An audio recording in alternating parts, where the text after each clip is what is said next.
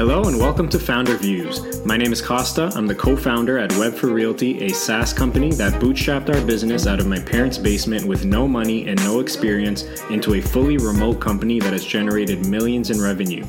In this podcast, I'll take you through my journey, talking about business situations I'm currently going through, thinking about, or just find interesting. My hope is to share my experiences and help other entrepreneurs and business owners along the way.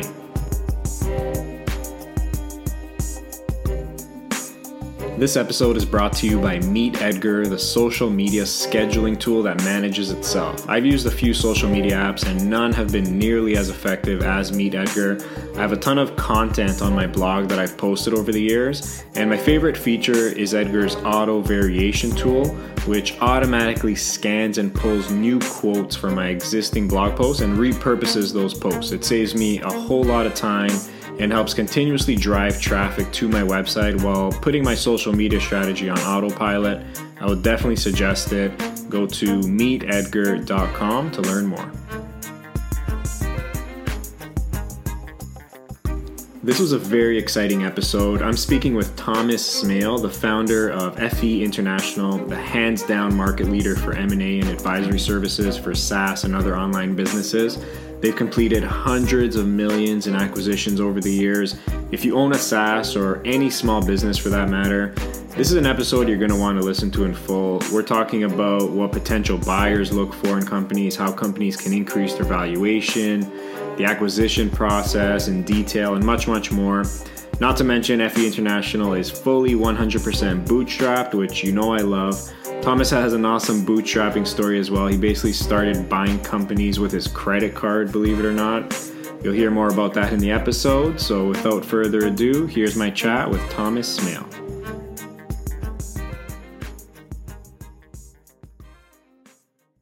So Thomas, I was really excited for you coming on. So thank you so much for joining me on the Founder Views podcast. Yeah, thanks, Costa. Looking forward to it. Awesome. So you run FE International, an M&A advisory firm. You've completed hundreds of millions in SaaS and other online business acquisitions since 2010. Yeah, that's right. Yeah, so definitely a lot to unpack there, a lot of questions I'd like to ask as well. But let's kick things off by just telling our audience a bit about yourself, your background, origin story, and how you got started with FE International. Sure. So I'm Thomas Smale. I founded FE International in 2010. In 2010, we were not a M&A firm. The business started with me and no team at the time, but eventually a small team, buying and selling very small businesses for ourselves. We were buying them and then we were selling them within a couple of months, and then we were effectively using the profit to buy something bigger. At the time, I was in college and I didn't really have any cash. I had no funding. I'd very much bootstrap the business. So I was always looking for new ways to kind of generate additional revenue streams. So back in mid-2010, after successfully buying and selling for a couple of years before that, I wrote a book about buying and selling small businesses. That got really popular at the time. It kind of took off. I didn't know anything about product launches. I'd never sold a ebook, which effectively it was at the time. It was an ebook and then a members forum and some other similar things to that. That really took off. And what I thought is that I would then end up making a bit of a living from selling ebooks and then buying and selling businesses myself. What I found, and this is really where the business pivoted, is people weren't actually interested in learning how to sell a business for themselves or buy a business. They wanted someone to actually do it for them. So I didn't even really know it was M&A or business brokerage at the time. I just started helping people sell their business. I wasn't charging a huge amount for it. It wasn't much of a formal service. At the time, there wasn't really any way you could sell a business for yourself with an advisor. So I did that, and the business really just snowballed. We had lots of word of mouth. I was reinvesting everything back into kind of team, office, marketing, all those kind of things. It really just snowballed, so lots of word of mouth. And then in 2012, my current business partner, Ismail, joined. He'd gone and worked in the investment bank for a number of years, and he's now CEO of the business. So he very much runs the the day to day. And when he came in, he helped me transition or kind of pivot into a more formal M&A firm. Whereas before we did lots of different things and we just weren't really that focused. So since 2012, all we've done, or the majority of our business at least, is helping people sell their business. Okay, so that's really interesting. So you're fully bootstrapped, which I love. I have so much respect for fellow bootstrappers out there because I know how difficult it is. And I also find I have a great connection with bootstrappers as well. But I find there's usually two sets of bootstrappers. There's what I think are like the true and real bootstrappers who use their own savings and revenue from customers to reinvest and grow the business. And then there's those who had like a small angel round or seed funding, but still consider themselves bootstrap for some reason, which I'm not sure if I agree with, but that's a debate for another episode maybe. You mentioned you were in college in 2010 and you didn't really have much money. So how are you going about in purchasing these businesses? To be perfectly honest, I was using my credit card. So what I would do is I'd buy something at the beginning of the month on my credit card. And then what I would do is I would try sell it by the end of the month so I could pay off my credit card. So it'd be, or maybe like $100 on. And then I knew I had to sell for at least $100 by the end of the month. And because the things I was buying at the time were very small, it was actually possible to get deals done in that time. But a lot of the lessons you learn selling something for $100 or $1,000 or $5,000 apply all the way up the chain. Because effectively you're just learning sales and negotiation skills, which can be kind of applied at any level. It just gets, the deals as they get bigger just get more complex. They have more moving parts and they require a little bit more kind of technical knowledge and understanding. I love it. So you're using credit card to purchase these small businesses. So you definitely fall under, I guess, the first bucket that I mentioned, like the true bootstrapper. Like you didn't have any absolutely. Angel or seed money or huge savings. No, nothing. I was a student, so I definitely did not have any savings. Love it. That's awesome. So I know your business involves dealing with businesses outside of SaaS as well, but since my audience is primarily in the SaaS world in some capacity, to what extent is your involvement in the SaaS space, and how much of your deals and business is in the SaaS industry? Yeah, so as a business, just for background for I guess other listeners, we deal with SaaS, e-commerce, and content-based online businesses. We are approximately a third in terms of volume across those three different business models. But I'd say SaaS is becoming a slightly bigger focus as time goes on. And in the SaaS space, we are a very clear market leader in terms of M&A firms that do deals at the level we tend to deal at. There aren't really any other places you can go that get anywhere close to the volume we do. So if you took the closest 20 competitors to us, added up all the SaaS deals they did in the last 12 months, it wouldn't be as many as we've done. Wow. Are you able to share any volume numbers? So this year we're on track to do around 150 transactions in total. So this year being 2018. So if you work on the assumption that about a third of our business is SaaS, you would expect we'll do around 50 deals in the SaaS space. So we'll be somewhere in that region come the end of the year. And in terms of like deal value, like I said, it's like what you mentioned at the beginning, it's hundreds of millions in total transactions.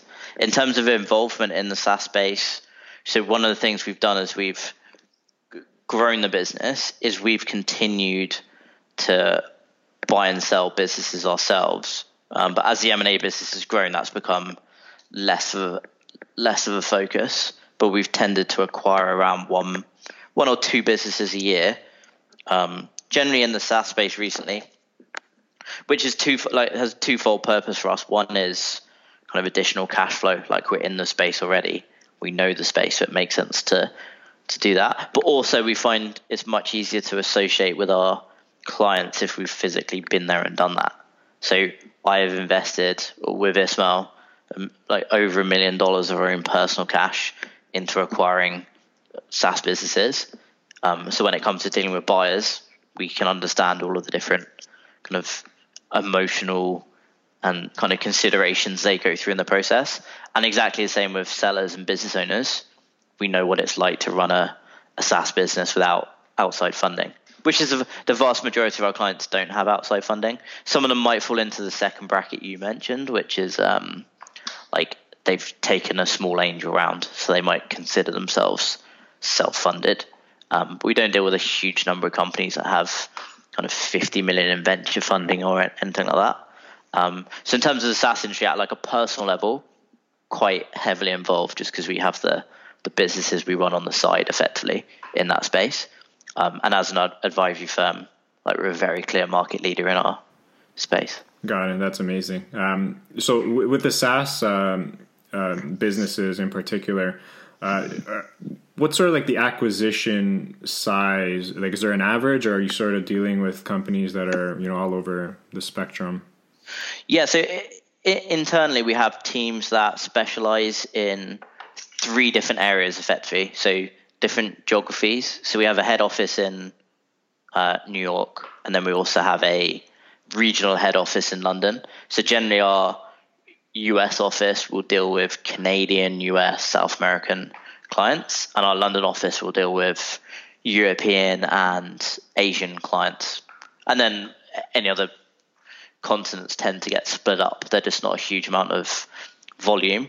And then in terms of internally, we then have teams that specialize by business model, and then by size as well. But generally speaking, every single deal will have what we call a VP. So someone senior internally who's very experienced working on every deal, and overseeing that transaction. So we do deals in the SaaS space anywhere from like in terms of like deal ranges this year, up to 20 million.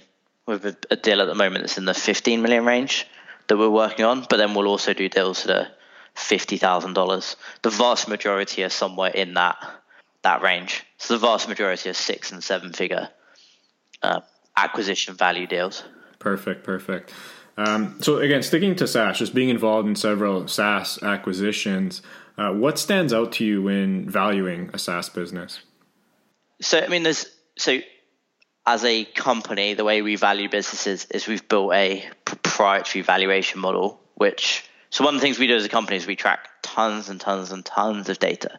So every single deal we do, we keep all of that data from that deal. And then we've built out a valuation model, which effectively looks at similar deals we've completed, the variables that we have and we know from those deals. So when we value a business, we can effectively predict what the business is going to sell for based off other similar companies we've sold. So there's a lot of valuation methodologies out there that you might read about publicly, which are quite speculative. They're based on effectively guesswork. And the reason that is because most companies do not have any data about what businesses will actually sell for. So because we've done over 600 deals, we have a huge amount of transaction data, so we can figure out quite accurately what a business is going to sell for. So there's no speculation when it comes to that. And in terms of like trends we tend to see, there's lots and lots of different factors we look at. So every single deal will have effectively hundreds of variables we'll analyze to decide the valuation.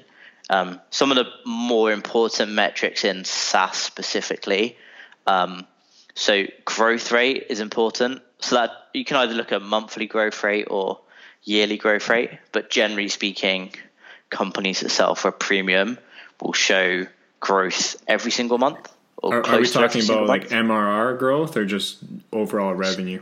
So MRR growth specifically, generally buyers prefer businesses that have a focus on MRR versus ARR. So what we tend to find is a good ratio, if you can, depending on your business model and your industry, but generally 80% of your revenue coming from MRR and 20% from ARR is a good mix. Those businesses tend to sell for the highest multiple. So generally MRR growth, churn is a very important metric. If you have a usage or seat-based plan and you can have people who upgrade, if you can get to negative revenue churn or net negative revenue churn, that's a very good metric to have. And a lot of businesses in that space I think particularly in the last year, we've seen a lot of SaaS companies have begun to wise up to the fact that new customer acquisition is not the only way to grow your business. You also have improving customer retention and playing around and tweaking pricing strategies. So it's something that a lot of successful companies are doing, particularly as they scale. They are spending more time focusing on that versus if you go back 5 years, most companies would spend all of their time and resource on new customer acquisition. So it's been an interesting trend to see. Generally growth rate.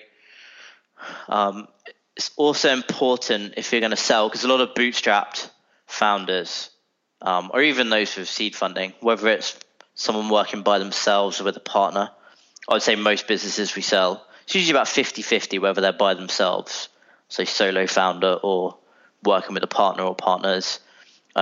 Generally speaking, the founder has built the product themselves. Not every time, but the majority of the time.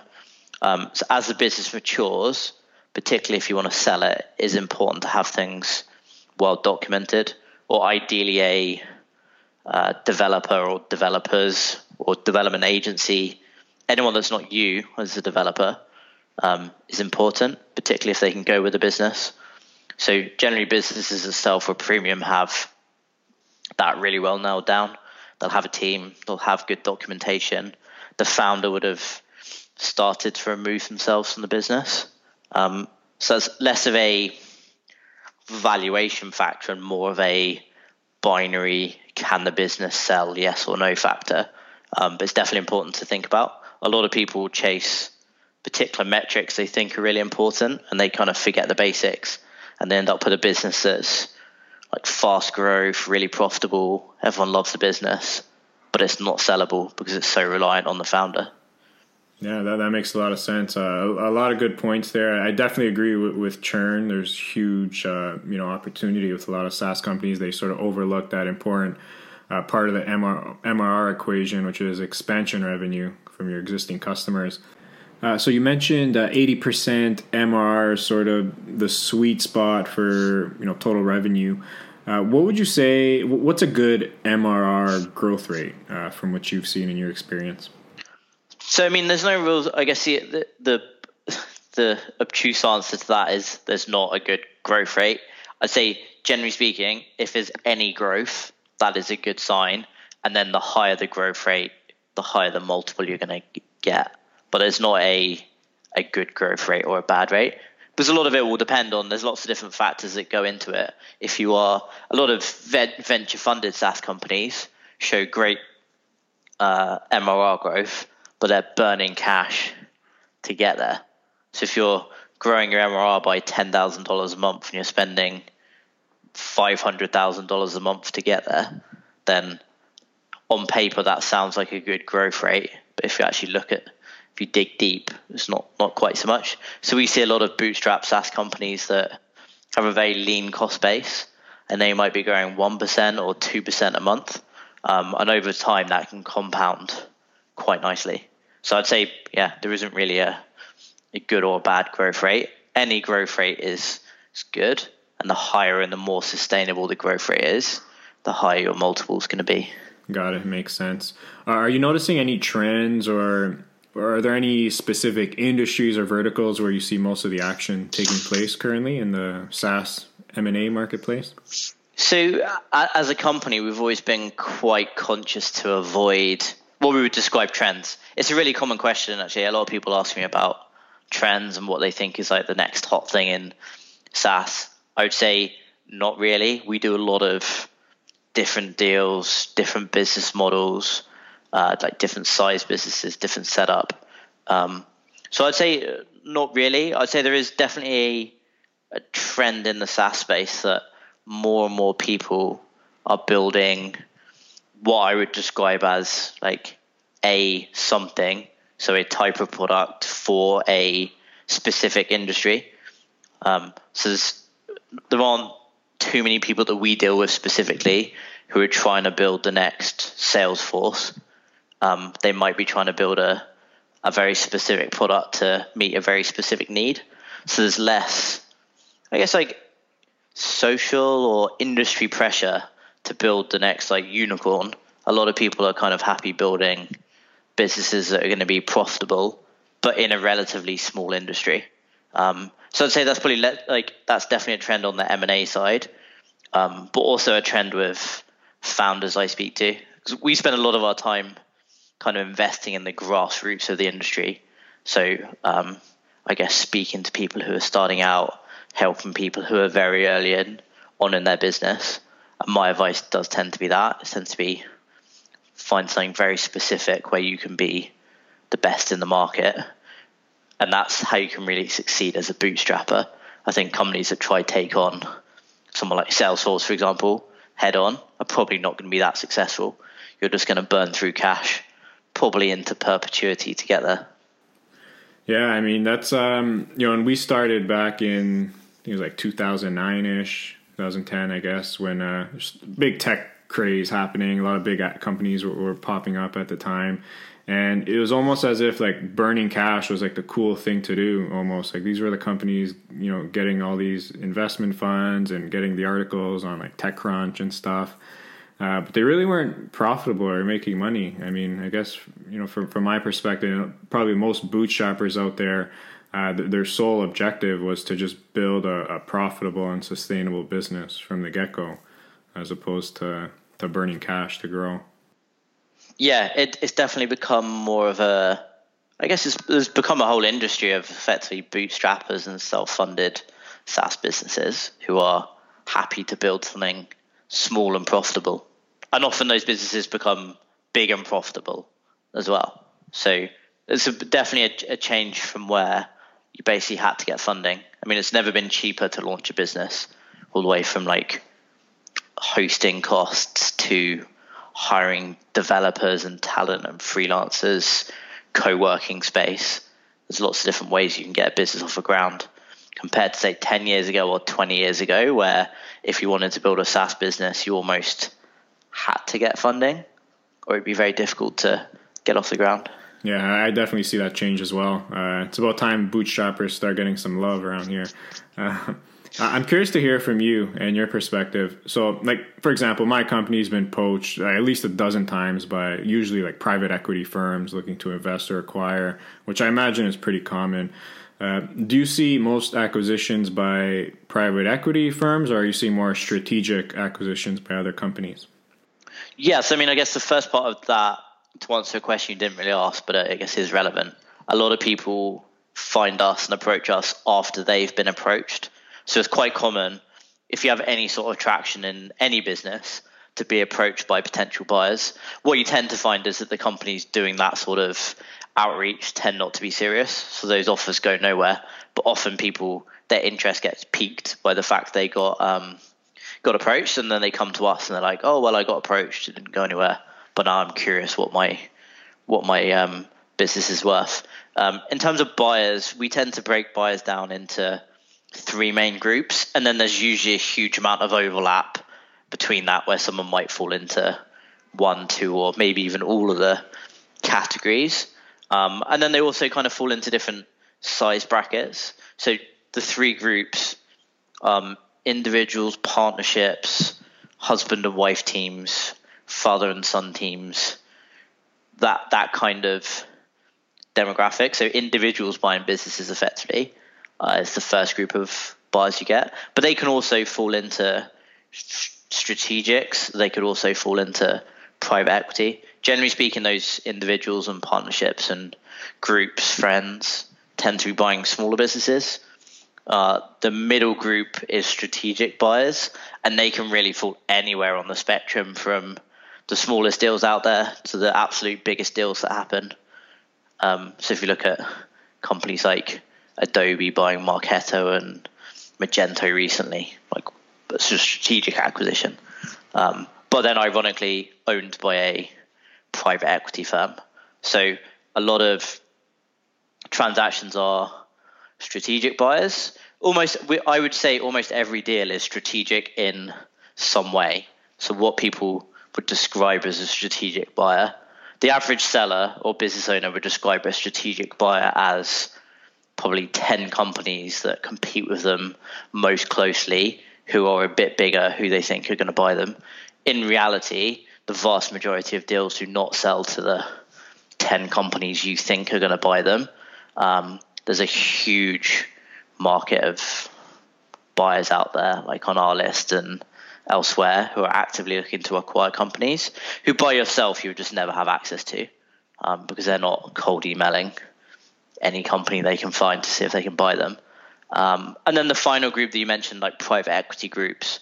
But private equity groups do tend to, they're generally only doing deals over $1 million in valuation, although there are some exceptions with companies that would effectively look like a private equity firm that were doing smaller deals. They still tend to have a strategic angle, so they might only be buying SaaS businesses in a particular vertical, a particular tech stack, particular monetization strategy. It's very uncommon for a private equity firm to say buy 10 companies in the SaaS space that are all completely different, because then it just becomes impossible to run. So almost every buyer is a hybrid of one of those three. They tend to be someone who has a strategic reason, and then they've either got the money themselves, or they have a fund, or they've got investors to help them make an acquisition. Yeah, that makes sense. Definitely a lot of overlap, but I totally understand that. Let's talk SaaS metrics again. So when a potential acquirer is interested in a company, I know you touched on a few of these, but what are some of the most important SaaS metrics from the perspective of the acquirer? If you can maybe hone in on one or two. I'd imagine what's important to an acquirer might not always be aligned with what's important to a SaaS founder, for example. Yeah, I'd say a lot of buyers, one metric that buyers will look at that a lot of bootstrap SaaS businesses tend not to think about is CAC, so cost of acquisition. And the reason I think that a lot of founders don't really think about this is often they don't have a explicit marketing spend. They might get a lot of word of mouth business, and they probably don't have a sales team. So it's very difficult to apply a kind of cost for every lead or like client they convert. Whereas a lot of kind of buyers, and buyers are generally going to have a bigger company than you have as a seller. They probably have sales teams, whether that's outbound sales or inbound or whatever that might be, probably have marketing teams and spend, whether that's paid marketing or conferences and trade shows, whatever that might be. So that's an interesting metric we see quite often that buyers care about, that a lot of sellers don't really think about at all. So with CAC, cost of acquisition, that's very relative, compared to lifetime value. Like, what's a good ratio, you think? I know you often hear the famous 3 to 1. Do you agree with that, or is that too low, too high? So 3 to 1 is the most commonly cited. What you tend to find with bootstrap companies is the ratio is much better than that. They'll tend to spend almost nothing to acquire a customer because it's all word of mouth. So I think the 3 to 1 ratio tends to be cited by VCs because that's mathematically where you can kind of continue to invest and eventually hit profitability. Whereas in a bootstrap company, that's kind of irrelevant because being profitable is not an option. It's basically essential for survival. So you can't spend, say, $5,000 to acquire a customer that's going to make you $15,000 over time and is paying you, say, $1,000 a month because you're effectively $4,000 down on that client in their first month. The vast majority of bootstrap companies just physically can't do that. So I'd say the majority of bootstrap companies will look to acquire a company for less than the first month they're going to get paid. So if it's $100 a month product, they're going to want to acquire that customer for $100 a month or less, even if LTV is $5,000. I definitely think that's a complete different in mindset with bootstrap founders, where I don't hear LTV to CAC ratios spoken about that often. In VC circles, they'll cite lots of different ratios and metrics they want to see or have to see. But bootstrappers tend to be a bit different. So at least that's my experience. I don't think there is a magic ratio that works because it really depends on your funding position. if your company makes $10,000 a month MRR and then costs you $2,000 a month to run it, and then you're running that business yourself, and you have 2 kids and you live in New York, that $100K a year you can take out your business is probably the bare minimum. So you're not going to start investing $6K a month back into new client acquisition. So I'd say that ratio does tend to become a bit of a personal choice for companies that don't necessarily want to reinvest heavily into customer acquisition. So, I mean, it's a super interesting question. It's the kind of thing that you could discuss all day long. I guess the answer is it really depends on the business, personal situation, what they're trying to achieve. Yeah, I totally agree with you. I actually wrote about this in the past. If you ask me, coming from a bootstrap perspective, I think that benchmark 3-to-1 ratio is too low for a SaaS company. It sort of approaches a fine line between growing and staying afloat, again, especially if you're bootstrapped. I think if your intentions are to run like a profitable, sustainable, cash flow positive business, then that 3-to-1, the unit economics aren't too great. I don't think it doesn't leave much room buffer to reinvest in your company, pay yourself cash reserves, taxes, and all that. So it makes a lot of sense. Let's talk about the acquisition process itself, and again, related to the SaaS side of things. So walk us through what a typical acquisition process looks like, how long it takes, and any other details. So in terms of an acquisition, this is with us specifically. I guess my caveat is this is the experience you'll have with us. If you try buy privately or through a different M&A firm, your experience is probably going to be completely different. So generally speaking with us, if you want to buy a company, you will sign up to our mailing list, or you'll download an ebook we've written, or you'll look at some listings on our site, and you will request information on a specific business or multiple businesses you're interested in. We'll then ask you to sign a confidentiality agreement. From there, depending on the business, we'll often then ask some additional qualification questions. So we usually just want to learn a little bit about you, what's your background, what kind of business you're looking to buy, how much money do you have to invest, what's your investment timeline. And that's an important one because a lot of people will start looking to buy a business maybe a year or 2 before they're actually ready to buy, which is absolutely fine. From our perspective, we just want to know as much as possible about the buyer, because effectively as a buyer, we have to sell you to the seller if you want to buy their business. So it's important we understand about the buyer. So from there, we send you a prospectus on the business that our team's prepared. That's usually a 20 to 40 page document, depending on the size and complexity of the business, that talks about lots of different things. So like a whole interview with the seller, similar to what we're doing now, but written out. So whole interview asking lots of questions, financial overview, traffic overview, metric overview, operations overview. Lots of different questions in there. If you are interested, there's then generally some Q&A. So you will ask the M&A advisor or advisors in our team working on the deal any questions you might have. Generally, the prospectus itself is very comprehensive and will cover most of the basics. But a lot of people, like we just spoke about in the previous point, will have specific metrics they're interested in that might be irrelevant to the seller or to other buyers. So it may well be you want to know answers to that.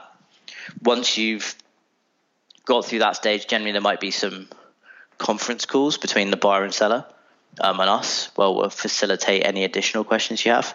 Assuming you're then interested in the business, we'll then solicit an offer from you. And that's usually in the form of a formal letter of intent, which is effectively a letter which outlines your offer and its terms. Once we have that, we will do some further qualification with you as a buyer. So I spoke earlier about the questions we might ask, but we will then make sure you have the cash, make sure you are who you say you are, and lots of other different checks we'll do depending on the business and the relationship with you and the seller. Once you've done that, we present your offer to the seller, assuming the offer's been accepted. And generally speaking, it won't be accepted straight away unless you make a full asking price cash offer, there's generally going to be multiple offers. Almost every business we sell will have multiple offers on the table. So that's why it's really important we know you as a buyer, because we effectively go to the seller and we say, hey, look, we've got your business is listed for, say, $5 million.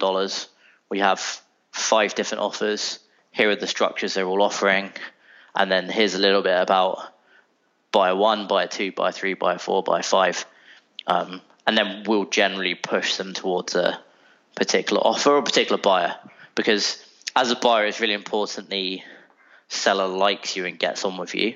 Because while you're buying their business, and it's more of a financial transaction, to a lot of sellers, particularly those who are bootstrapped, you're buying like a big part of their life. So it's very important to them the buyer they work with is someone they like. So assuming your offer is then accepted, it's usually going to be a bit of back and forth negotiation. There's then a due diligence period, which is outlined at offer stage. So depending on the business and the complexity, it might be a week, it might be 2 weeks, it might be a month. It's generally somewhere in that 1 month range or less. You'll go through that period, and that's generally verifying facts. So if the seller says the business makes $100,000 MRR, that's verifying the business makes $100,000 MRR. If they say they spent $7 on a coffee, prove they spent $7 on a coffee. So they can get really detailed into every expense line, make sure it's legit, reviewing code, speaking to key team members if there are key team members, lots of different things. And again, buyers will look at or focus on different things depending on what's important to them. Oftentimes, some very experienced buyers will completely ignore things that some like first-time buyers want to see, and vice versa. So it really depends. And then simultaneously, while due diligence is being done, contracts will also be negotiated between buyer, seller, and the advisor. So generally, depending on the, again, size and complexity of the deal, there's generally going to be 2 attorneys involved and us somewhere in the middle. And the general spirit of the agreement should be that what was outlined in the initial offer is then in the purchase agreement itself. So that's generally what we look to do. But there may well be some things that come up in due diligence that mean specific things need to be mentioned in a contract. And then from there, once a contract is signed, we use a third-party escrow service. So as a buyer, you will wire your money to the escrow service, and then we help facilitate the transfer and the handover, which again will really vary depending on the size and complexity of the business. But generally, there's a training manual and a handover manual provided to you as a buyer, and a pre-negotiated support period with the seller, which depending on the size of the deal is usually 30 to 90 days. It can be more than that, it can be less than that, but generally in that range. And then the business is yours. The vast majority of deals we do involves the founder leaving within 90 days. So the buyers we work with are people who want to buy and run a business themselves. They are not coming in to then offer the founder a job and taking a backseat. These are buyer operators, not people looking for a passive investment. You're not buying index funds. You're buying a real business you actually need to run day to day. Got it. Yeah, that's awesome. Thank you so much for outlining that. So Thomas, any last parting tips for SaaS founders that will help increase the value of their business that you can provide? So I think like the fundamental important thing is this is very cliche, but just build a solid product that people want to buy. Focus on consistent growth. I think one thing that I see a lot of particularly technical founders make the mistake of, they will spend almost all of their time and thought on product, and they wouldn't put a huge amount of thought into marketing or customer acquisition, pricing, and customer retention. I'd say the companies that do best is where the founder has managed to learn some skills in other areas, whether that's marketing and sales, customer acquisition, pricing. I'd say probably the most important thing to do is come up with a pricing model which is in some way usage or seat based, so there's a potential for expansion revenue They're the businesses that over time tend to be the easiest to scale. If the maximum a customer can pay you is $100 a month, regardless of whether they're a Fortune 500 company or a freelancer, then your business is going to struggle to scale. So coming up with any sort of usage-based metric, or at the very least having packages where people can upgrade, I'd say it's like very important in the long run. In terms of increasing value, I guess another important thing is like actually speak to an M&A firm, whether that's us or anyone else. If you're in any way interested in selling at some stage, we offer free valuations. So speak to us. We can tell you what your company is worth today. And the vast majority of clients we work with want to aim for an exit in 1 year, 2 years, 5 or 10 years time. So we'll generally then work with them to figure out what they're going to need to focus on. Because every business is different. Every business is unique. There are different things that might be a problem metric for you that for another business is completely irrelevant. So it's quite hard to give blanket advice there. But I'd say the one thing that is important is some sort of upgradable pricing. That's definitely been a trend in the last few years that more and more companies are moving to that model. And they're the companies we see with the lowest churn. Like if you want to get your churn below a couple of % a month, which we would consider, say, really good, it's basically impossible if you don't have a usage-based model and people can't. Sorry, to clarify, that's revenue churn below 2% a month. It's almost impossible if you don't have usage-based pricing. Yeah, that makes sense. Some great advice right there. Thank you for that. Thomas, I do want to be mindful of your time. I like to end off each chat with what I call the top 3, just some fun little questions. Are you up for it? Yeah, sure. Go for it. All right. Number 1, what's your favorite business book? My favorite book is The Tipping Point by Malcolm Gladwell. I think it's a really good book for bootstrappers. I read it very early on because what you find by reading that book is you get an understanding of if you keep doing the right thing over and over again, eventually you reach a point or a tipping point where things start to get a little easier. I found in my business that was where we got to the stage where we had completed in the low hundreds of deals and we started to get a lot of word of mouth to the stage where it becomes a bit of a snowball effect where if you keep doing the right thing, keep delivering a good service, people talk about you and keep going back. I think Tipping Point is a good fundamental book that a lot of people kind of forget about. I think a lot of people focus on trendy books about marketing strategies and things like that. Yeah, that one's been recommended. It's been recommended to me a few times. Definitely on my reading list for sure. You travel a lot as well. So question number 2, I'm curious to hear from you. What's your favorite vacation spot? A vacation, that's optimistic. This year I went to Canada and I did a road trip and drove through the national parks. I think that was quite fun. I think I found as a founder, particularly as have a very busy schedule and I'm on the road a lot, I cannot sit down on, say, a beach for a week. I like to be busy and doing stuff all the time. So yeah, the national parks are nice, driving around. I live in a city, so I don't actually have a car. So being able to hire a car and drive around is quite fun. Awesome. You're the first person who said Canada as a favorite spot. If you're ever in Toronto area, let me know. I certainly will. Awesome. And lastly, Thomas, how old are you? I'm 30. 30. Okay. So if you can go back 10 years, what do you wish your 20-year-old self knew? I think being successful is going to take time. And if you invest in the right things, so whether that's like yourself or relationships, I think ultimately building relationships is what's going to make you successful with time. In my business, that's particularly important because we have a service-based company and the nature of the clients we deal with, it's often a multi-year relationship before they might be ready to work with us.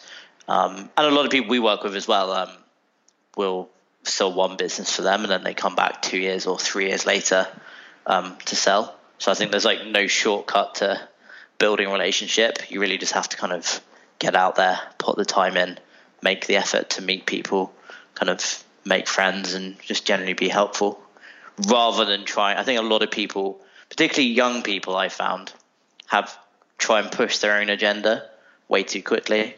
They don't try and add any value to other people. They spend all their time. The number of messages I get from kids on LinkedIn and Facebook saying, "Hey, can you help me start my business?" Like, that's not the right mindset to have. Just like figure like, how can I help you? If it was like, "Hey Thomas, I've been following you for a while. I've shared all of your posts on my Facebook account. Would you mind if I ask you one question?" Probably going to get a positive response.